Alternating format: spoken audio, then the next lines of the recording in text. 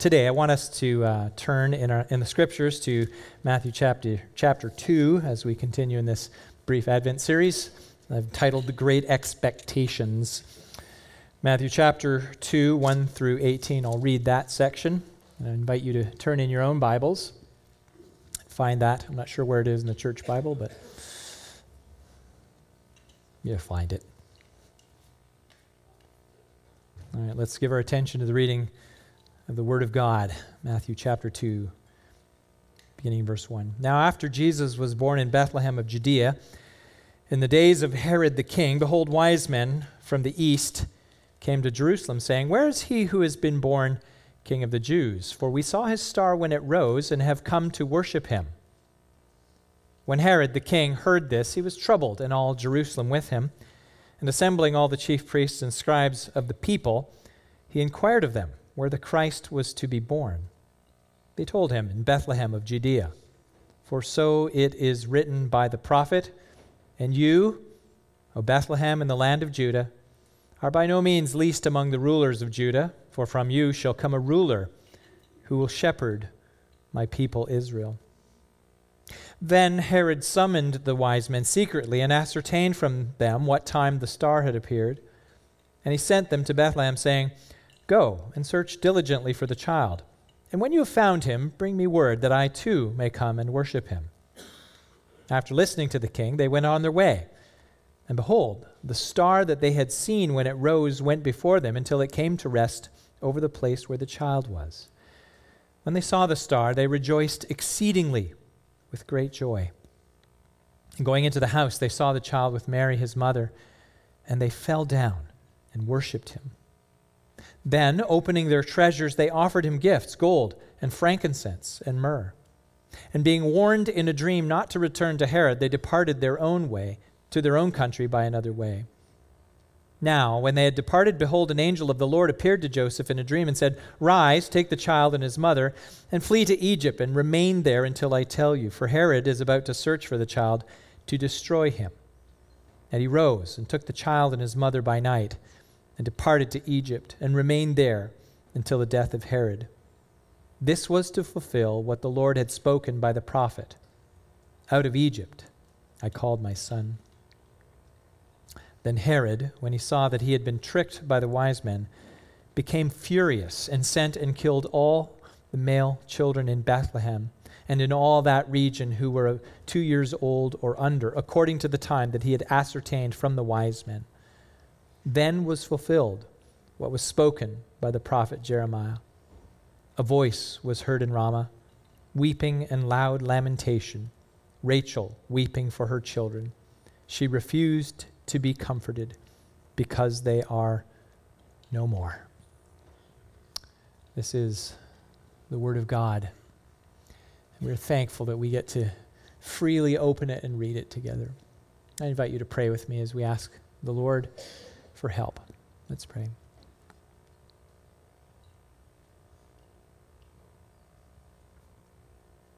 Father, I pray that you would open our ears to hear from you.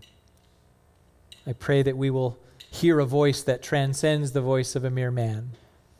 I pray that your Holy Spirit would implant your living and active word in our hearts, that it may accomplish in us what we cannot do for ourselves, to make us wise to salvation, to sanctify us and make us like your Son in moral character through this very truth.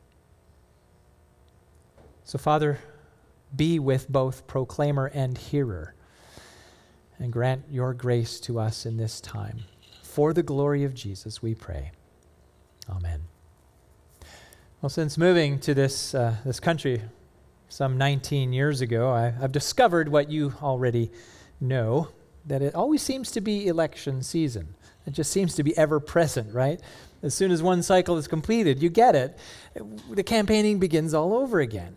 Anyway, leading up to this recent election, there were great expectations, and depending which side of the political spectrum, whether it was a national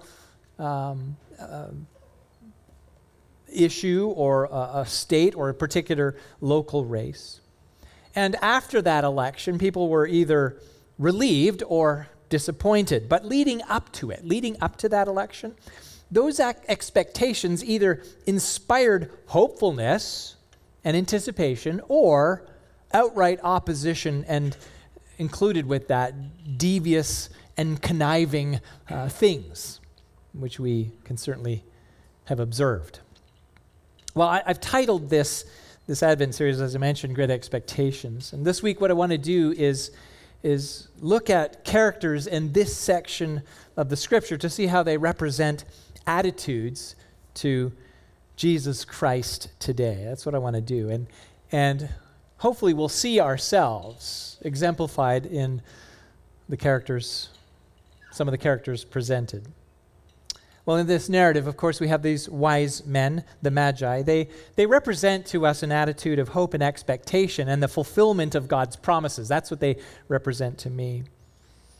And at the heart of them is this attitude of submission. And it's ultimately revealed in their joy and in their worship. But then there's Herod. He represents those who vehemently resist the Messiah. And then there's this third set of characters, which really I didn't put in my title, but they're there. They're the religious establishment, chief priests and scribes of the people, as the text describes them. Now, their hardness of heart will eventually lead them to viciously take up the cause of Herod by the end of the Gospels. But here, I think what they do is they represent those who are maybe just uninterested in the Messiah.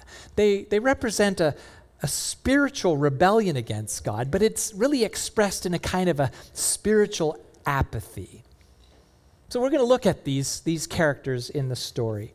So we're going to start with the bad and then move towards the good. And my first heading here, I just have two headings for this message. The first heading is rebellion and resistance. Rebellion and resistance. And you've probably heard that expression, the inmates are running the asylum. And I was curious about that because this often gets used. I was curious about the expression or the origin of that expression, and I actually found it was linked to some obscure German silent film from the 1920s. Anyway, what it describes, that expression, it really sums up the idea that utter mayhem in a given authority structure, it exists because those who are under authority are behaving as if they are in charge. Now, that illustration here may be slightly reaching, but it seems to me that Herod has forgotten that his so-called leadership, his kingship, even though over Judea, even though it's illegitimate, he's forgotten that it's really a stewardship over people who had been set apart by God. God is the ultimate authority. And his attitude to the coming of the Christ was really one of rebellion and resistance to God himself, which really ends up in what could only be described, I think, as an insane murder spree against the innocent. And that's where I get the inmate running the asylum. An insane murder spree.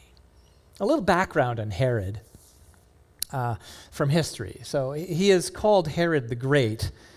That's really to distinguish him from Herod Antipas, who follows him.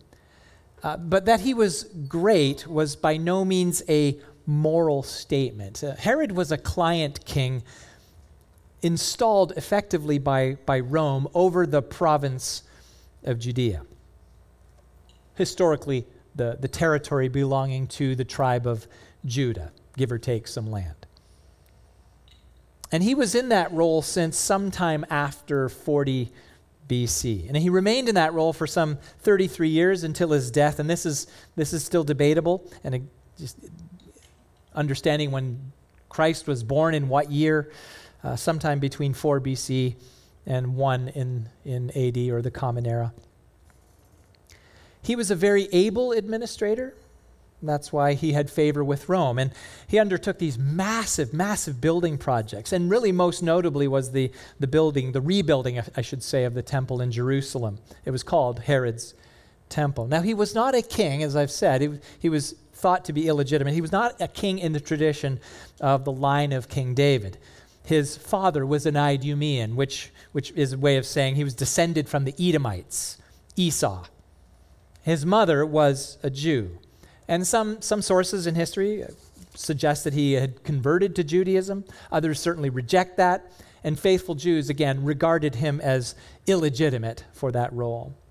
And certainly his decadent and very immoral lifestyle was anything but Jewish. So he didn't really look appropriately like a king, though he might have been very much in the tradition of some of the Israelite kings of the past. He was absolutely brutal and paranoid about his power. And in his latter days, he had his wife and some of his sons killed just out of suspicion that they may be plotting against him. That's from history. Now, from the text, we see that he was troubled. We're told that in the text. Now, this is not a mild anxiety. You got to get this. He was highly disturbed, and he was very fearful about the inquiry that the wise men had made. And all Jerusalem with him, the text tells us, all Jerusalem. And I take it really that their agitation, the collective agitation of the city of Jerusalem, was knowing this Herod. These magi, these wise men have come to the city inquiring about the one who is to be born king of the Jews. Herod gets wind of it. What? A usurper? Somebody else? And so, understandably, the city was fearful of what he might do. And those fears were certainly proved to be valid. Anyway, Herod knew enough of the scriptures to consult with religious leaders, and we see that in verses 4 through 6. And these religious leaders, they report to Herod what the prophet Micah in chapter 5, verse 2 says. And Matthew here includes this paraphrase in verse 6. And he says, "And you, O Bethlehem, in the land of Judah, are by no means least among the rulers of Judah, for from you shall come a ruler who will shepherd my people Israel." Again, Herod, supposedly raised as a Jew, he likely had some knowledge of the messianic predictions in the scripture and the prophets. But what did he do? What did he do? He calls the wise men in, and he feigns this sort of religious interest in the one who is born king of the Jews. In verses 7 and 8, he tells these wise men then, "Hey, when you find him, return to me and let me know the precise location." Of course, deceitfully proclaiming his own desire to worship him. That's what he instructed the Magi to do. His intention, of course, was to destroy the child. And then we see in verses 16 and 17, when the Magi didn't deliver, in his rage, Herod killed all of the infants 2 years and younger in Bethlehem. An absolute horror. Murderous rage against babies that have nothing to do with any of this. Matthew tells us that this too was prophesied. The way that sin working through Herod in his absolute rebellion, the effect that it has on the city. Matthew quotes from Jeremiah 31:15, a voice, this is in verse 18 of our text, "A voice was heard in Ramah, weeping and loud lamentation.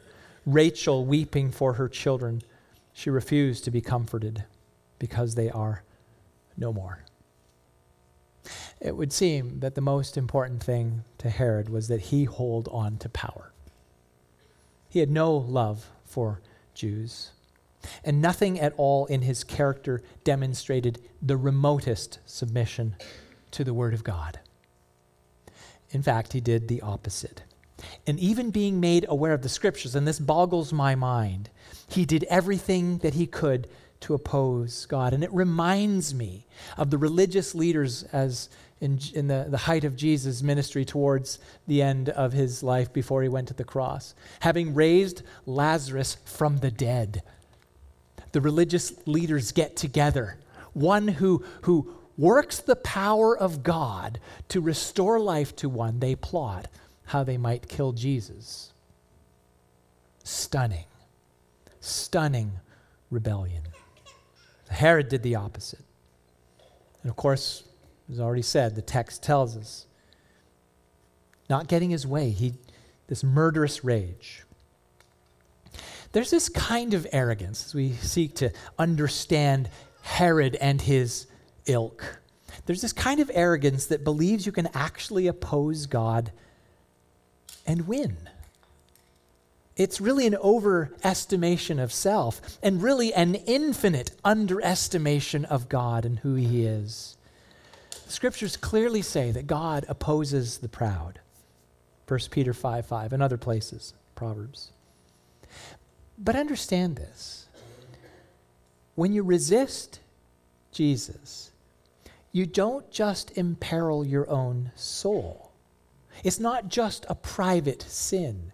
The sin has a way of radiating out and leaving a trail of destruction. And you can see this. And this is kind of contemporary stuff, but you can see this in the ideologies being trotted out as truth today. Expressive individualism that elevates the self to the supreme, forgetting that there's a God who has made us. That idea that ignores God's word. It's ultimately an idolatry of self, and it hurts the absolute most vulnerable. Young mothers who have unwanted pregnancies, they're counseled that they have supreme authority to decide if their child lives or dies. And we see this, and parents, you're aware of this, but children, the culture attempts to sexualize them in alarming ways. Boys and girls are told that the sex is merely a feeling, right? They're counseled to choose the other if they want to. And sometimes, those who have a power and authority to do so, at the hands of these who are authorities, they chemically and medically mutilate people in the name of finding true self. When you reject the Messiah, when you're openly rebellious against God, that sin has a way of radiating throughout society and bringing destruction. The religious leaders that Herod consulted are described here as chief priests and scribes of the people. Now, the priesthood by this time, they had been very corrupted. The chief priest would hold that role only with the approval of Rome through the governor. In this case, it would have been Herod. The priests were in the party, generally speaking, party of Sadducees, and they were politically astute. They knew how to hold on to power. They knew how to say the right things to the Roman governor. The scribes, these were experts in the law, so they knew the Bible. They knew the Old Testament, as we would call it. They knew the Torah. They studied it. They were often from leading rabbinical schools, and usually as we encounter them through the New Testament, usually of the party of the Pharisees. And what they do is they understand the scriptures. They rightly report what the prophet Micah says in chapter 5, verse 2, predicting that the Messiah would be born in Bethlehem. But it's interesting to me, they seem rather uninterested, don't they? These wise men come. Where is he who is born the King of the Jews? You would think, oh, we've been waiting for him. But they're rather uninterested. Like the whole city of Jerusalem, they're well aware of the Magi. That wasn't a mystery to them. They don't go to Bethlehem to see. Now, later in the Gospels, when Jesus encountered men like these, this is what he said to them, and this is very telling. You can see the way that this works out. I don't know if some of these are exactly the same men. But he says to these religious leaders, these Pharisees, you search the scriptures because you think in them you have eternal life. It is they that bear witness about me, Jesus said. Yet you refuse to come to me that you may have life. The scriptures, Jesus said, are about me. But you resist me,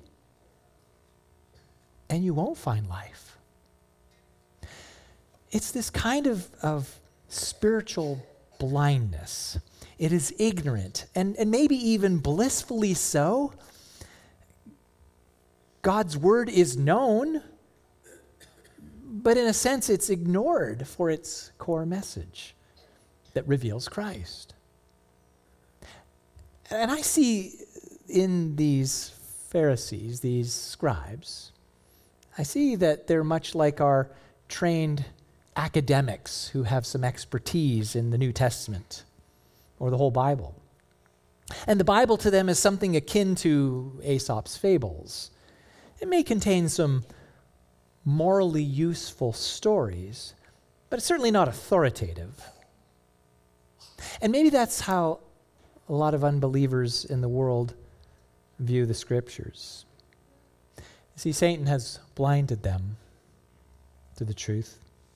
We read this together. The God of this world has blinded the minds of the unbelievers to keep them from seeing the light of the gospel of the glory of Christ, who is the image of God. They're blind to it. They see the baby in the manger and think that's a nice story about a little innocent baby. How lovely.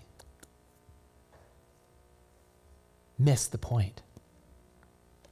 They don't understand that their own sin is an affront to God and that that sin demands that God act justly toward it. They see themselves as righteous in God's sight. They are confident that God owes them. Hey, God, I've done lots of good stuff. Hey, we're tight, aren't we? We're good. And if they do have a sense of sin, they think that their best effort really would nullify that and ultimately satisfy God. Hey, you've done pretty well. Now, people like this can be both very religious. They can be very religious. And I'd say that both within and outside of religious structures like Judaism or pagan religions and even Christianity. So-called Christianity. That kind of attitude can be prevalent. Now, in our world, we know this, that there are people like Herod who vehemently oppose the Christ. And there are even more, though, I would say, who are like the religious leaders who are unaware and uninterested in the good news of Jesus. And we have to understand this. Nothing short of a miracle of God's grace could save them. But that's all of us, isn't it, when we think about it? Nothing short of a miracle would save us. And we see this even revealed in the Scripture. God saved a murderous insurrectionist who was nailed to his own cross next to Jesus. Jesus said to his expression of faith, "You're innocent. We deserve this." He said, "Remember me." Jesus said, "Today you'll be with me in paradise." That's good news. That is good news for the worst criminal and the most culturally acceptable, self-righteous individual. But what the common thing is that God humbles them to see Christ for who he is. And we know this. The good news of Jesus will save some, even as it is saved us. So we proclaim him. Well, the rebellious can be saved, but in our story is exemplified, and this is really my second heading, hope and expectation. Hope and expectation. Now, the way we often use the word hope is in the sense of a desire for something, yet the outcome is not certain, right? We do this all the time. I hope to get to the Grand Canyon or Mount Rushmore someday. Now, what I'm saying in that is I'd like to, but I'm not sure really how I'm going to work that out. So I'd like it to happen, but it might not.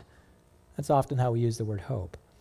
But by contrast, the way that the Bible uses the word hope, the sense that the Bible gives, is that which is not yet, but it is as absolutely certain as the Word of God. So inasmuch that God declared, "Let there be light," and it happened, our hope that something promised in Scripture will happen has that same level of confidence. It will, it just hasn't happened yet. In some sense, both hope and expectation are synonymous. Now, I've got a definition here of expectation. I realize it's a little imprecise, but something that's an expectation feels like it's something that is near at hand. It's just around the corner. It's within grasp. And in this narrative, we see that these wise men have both hope and expectation. Now, who are they? Let's look at them from the text. Wise men, verses 1 through 6. In the Greek, magos, magi, magicians, that's where we get that word magician. And it's not in the sense of like the illusionists, but in pagan societies, the magi were those who were educated in the mystical arts, often astrologers. They were interpreters of signs. And they were often brought into the court of the ruler to advise. So an example really of the magi in ancient times would be like those in the time of Pharaoh. These men mimicked a couple of the miracles that God had done through Moses, right? Now these magi in our story, they're called wise men, I should say. We don't know their names, and perhaps you have read that they were given names. Later on, that's extra biblical sources do that, and they assume that there's 3 of them based on the number of gifts given. And in fact, we don't know that there were only 3. That's what tradition assumes. So some of our nativity scenes are probably a little out of whack, when you have the shepherds there and the wise men in the same place. I mean, they could have been separated by a couple of years. We don't know. But the point is, we don't know how many there were, but they came. But it's likely, just given the way that they showed up in Jerusalem, to me, there were probably a very large entourage with these wise men, and they drew a lot of attention. And it troubled Herod. It troubled all of Jerusalem. Now, they probably arrived in Jerusalem asking whoever they would encounter, hey, do you know where the one who is born the King of the Jews? Where is he? How do I find him? And of course, I take it that caused quite a commotion because they knew Herod. Well, there's someone who is born King of the Jews, and it's not somebody in Herod's line. That's a problem. I wonder what Herod will do. His reputation had gone before him. They feared his brutality. So I get it. This is a commotion. Now, the text tells us they were from the east. That's really broad. I mean, where in the east? And it's really too difficult to specifically pinpoint, but some scholars say that they're from Persia or Babylon. And if it was Babylon, let's just say it is, that's 900 miles away, and it's probably about 5 months' journey. That would give the indication. So Herod asked the time the star appeared, and if they hit the road right away, 5 months minimum, but probably more if there was a large entourage. That's possible, though, and maybe even probable, I'm not even sure, that these magi were well trained in the scriptures, the Hebrew scriptures, our Bible, our Old Testament. Because they ask about a messianic promise. Where is he who is born King of the Jews? For we saw his star when it rose. His star. That's notable here. Now, we don't know what kind of star it is, and I'm not going to speculate about planets and comets and things like that. But suffice it to say, whatever they saw, the magi, these wise men, they took it as a confirmation of a prophetic word. And I think it's the prophetic word through the mouth of a pagan that we read in Numbers 24. Let me set that up. The Israelites, following the Exodus, the Israelite tribes, they were wandering in the wilderness. They were waiting to possess the land of Canaan. These Israelites, they posed a threat to other kings in the region, most especially the Moabites and the Midianites.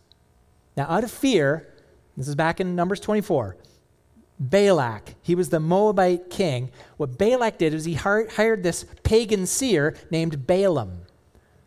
He hired him, I want you to curse the Israelites for me. Now, the Lord got a hold of him. He would not let Balaam curse the Israelites. He could only utter blessings, which enraged Balak, but that's all that Balaam could do. Now, in his final oracle, and this is where I'm taking us, in Balaam's final oracle, he said this, and I want you to listen closely. The oracle of him who hears the words of God and knows the knowledge of the Most High, who sees a vision of the Almighty falling down with his eyes uncovered. And he says this, I see him, but not now. I behold him, but not near. And here it is. A star shall come out of Jacob, and a scepter shall rise out of Israel. That star to come out of Jacob, and Jacob here representing all of Israel, that could represent both the ruler himself, a scepter, as well as the astronomical sign pointing to his destiny to rule. He says, yet not near and not now, which implies this is quite a ways in the future. More than 1,000 years. Well, after Herod summoned these wise men, he pointed them to Bethlehem based on what he had ascertained from the chief priests and scribes. Right? The star then that had led these wise men thus far, it had appeared again, and it gave them exceedingly great joy. Verse 10. And this star, whatever it was, it directed them. In verse 11, it says, it rose, went before them until it came to the precise location of the house where Jesus was with his mother Mary and Joseph. And seeing Jesus, their hope in seeing the one who is born, the King of the Jews, their expectation that it is near and at hand, they fell down and worshiped him. They worshiped him.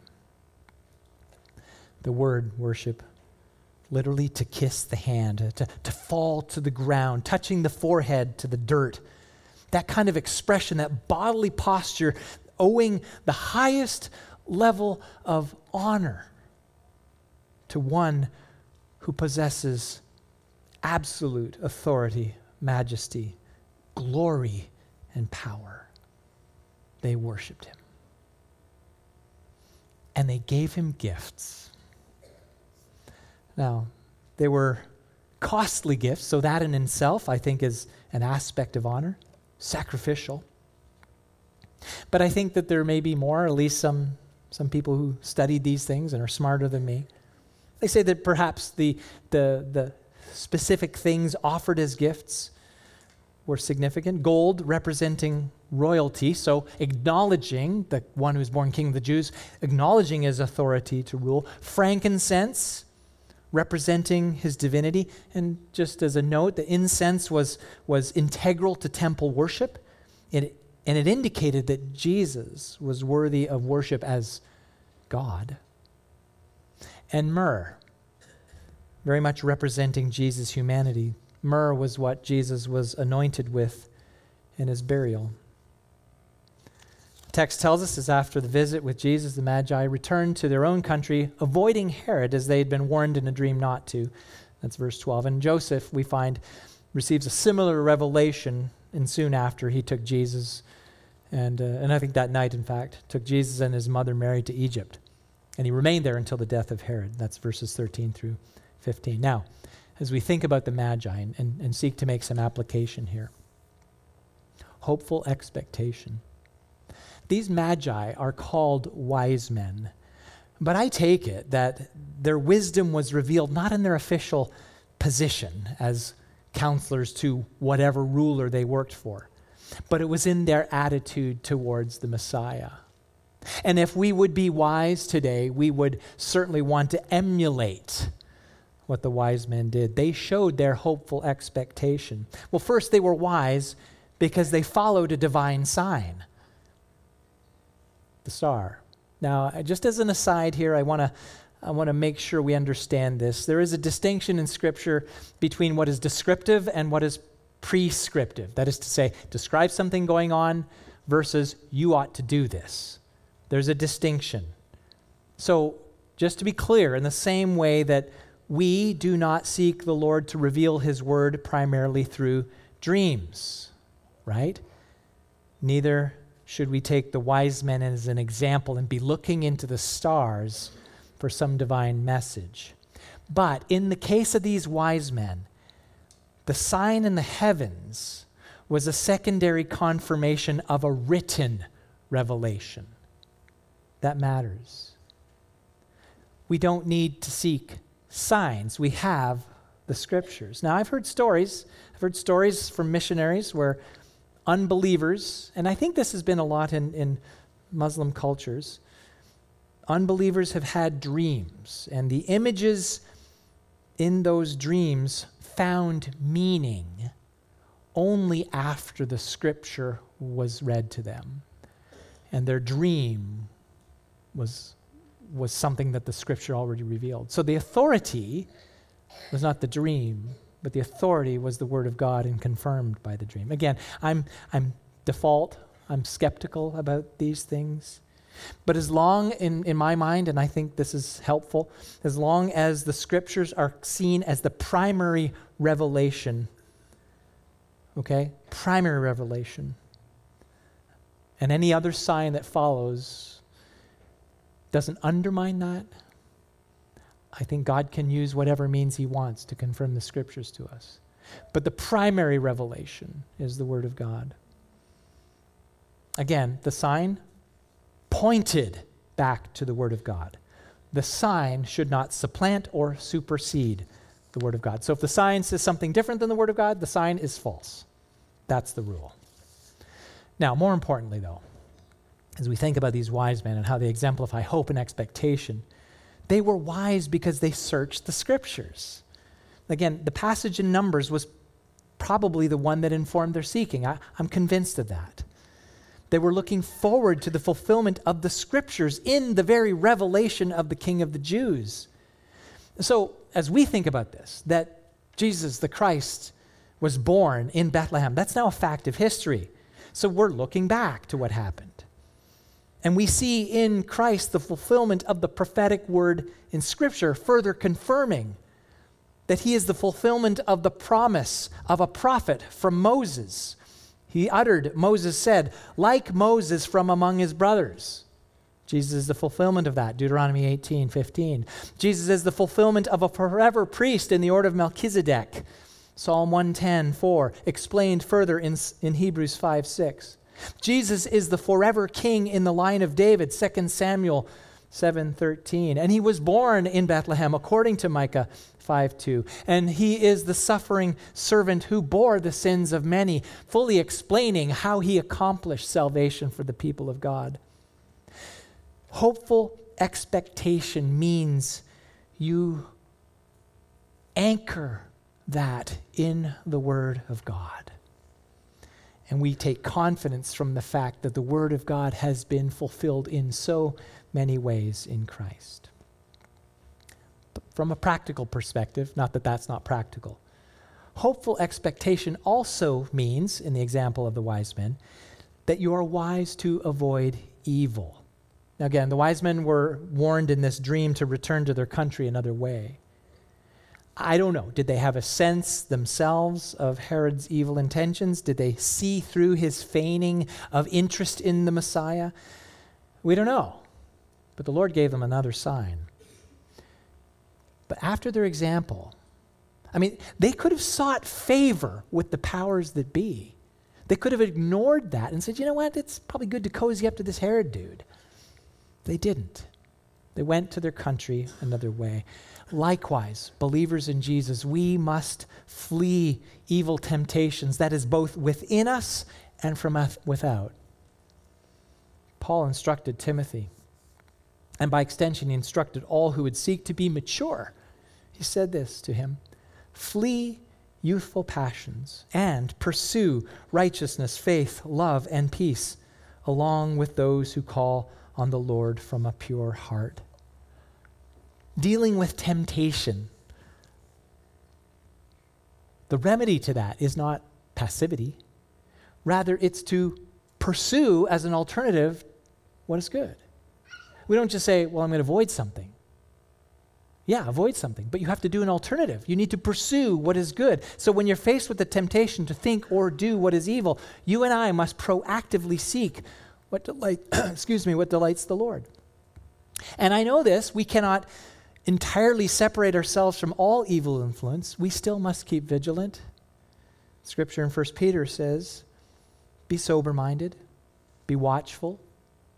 Your adversary, the devil, prowls around like a roaring lion seeking someone to devour. At every turn, There's an opportunity to fall into evil. And I say fall, that's an intentional decision not to turn away. Be sober-minded. But ultimately the remedy to evil, that's a gospel one. If you put your faith in Christ, you continue to focus on Christ. The wise men came seeking the one who was born King of the Jews. They came seeking the Messiah. They worshiped him. They gave gifts. They were overjoyed. And I can imagine as they returned to their own country, they kept on their minds, we have seen the one born King of the Jews. We don't know anything about them after they leave. But brothers and sisters, when we've come to Christ in faith, he must occupy our minds. He must have dominance in our thinking. We must keep our focus there. So the remedy to evil in our lives is a gospel one. You focus on Christ. The scripture says this in Hebrews 12. Let us run with endurance the race that is set before us. And we all have to run with endurance. We have to keep going. How do you do that? Looking to Jesus. That means continuing to do so, looking to Jesus, the founder and perfecter of our faith, who, for the joy that was set before him, endured the cross, despising the shame, and is seated at the right hand of the throne of God. And so that's why we preach Christ. We do that week after week. Jesus is the focus of all of our teaching, all of our preaching. The entirety of our existence as followers of Jesus is keeping the focus on Christ.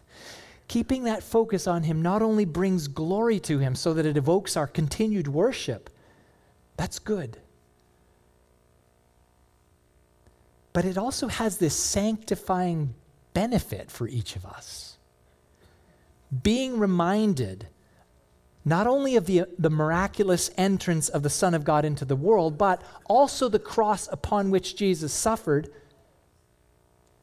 which he did so in order to pay the penalty of our sin. Keeping the focus on why he died and that he rose again on the third day. That reminder, that constant reminder, keeps us hopeful and expectant. And I would add, faithful to see him in his return. This is how this works. If you look to Christ, if you continue to look to Christ, you're not going to be duped by the counterfeit joys that your flesh, but also the world, offer up to you. You won't be duped. So what do, brothers and sisters? We look back to the manger, through the cross, to the resurrection, and following the example of Jesus himself, we run that race with endurance as we look forward to the day of Christ's second advent, when he returns to the world to judge. And in that day, it will be in unmistakable, obvious to all power and glory. And while we run this race, we constantly come to Jesus, our Messiah, and we bring gifts. Not gold, frankincense, and myrrh, but of our whole selves, offered up. It says this in Romans 12:1. You're familiar with this, I know. By the mercies of God, we present our bodies as a living sacrifice, holy and acceptable to God, which is your spiritual worship. That's what we do. Rebellion and resistance, or hopeful expectation. Now, you're here in this room, so I doubt that you're in the Herod camp. But in many respects, that's the world around us, isn't it? It's the world of entertainment. It's the world of the secular academy. It's the world of the social influencers. And as believers, brothers and sisters, we got to be aware of the devil's schemes through these avenues. They destroy their own souls and the souls of all who fall for their lies. Now, it's possible. It's possible that you in this room or watching online, you may be like the chief priests and scribes of the people. They're the comfortable religious, not particularly moved by the knowledge that the Messiah has come. Yeah, knowing the scriptures to some degree, but really yawning at the possibility of God intervening in human history. Whatever. Perhaps to them the Messiah was a morally useful myth. Neither hopeful nor expectant. And at the beginning, passive towards Christ. But I assure you, by the end, like the chief priests and scribes, possessing the hostile and rebellious same spirit of Herod. So, if you are truly hopeful and expectant, then like the wise men, see, brothers and sisters, in the scriptures, see that glorious revelation of the Christ, and let that word to you be your joy. Let that word to you be the means of your sanctification. Let that word to you be the source of your eternal hope. Christ has come. Christ has paid for your sin. Christ is at the right hand of God the Father right now. He is interceding for you. And one day Christ will return in power and glory. And we hold on to hope for that day. So lay down your life as dead to yourself and alive in Him. And so while we wait expectantly for Christ, look to Jesus and let that be your spiritual worship. Let's pray. Father, we are grateful for the revelation of your Son, our Savior, the one who is born King of the Jews, but the one who is born King of all, Lord of Lords. And God, I pray, even as we focus on this time of year as those who anticipated his arrival in Bethlehem, we look back to that glorious day and know what he accomplished ultimately at the cross for us as he was glorified before all creation, and he will in glory come back one day. God, keep us faithful to that day. Fill us with joy. Cause us to be people who worship you, that we might bring glory to his name. And we pray all these things in his name. Amen.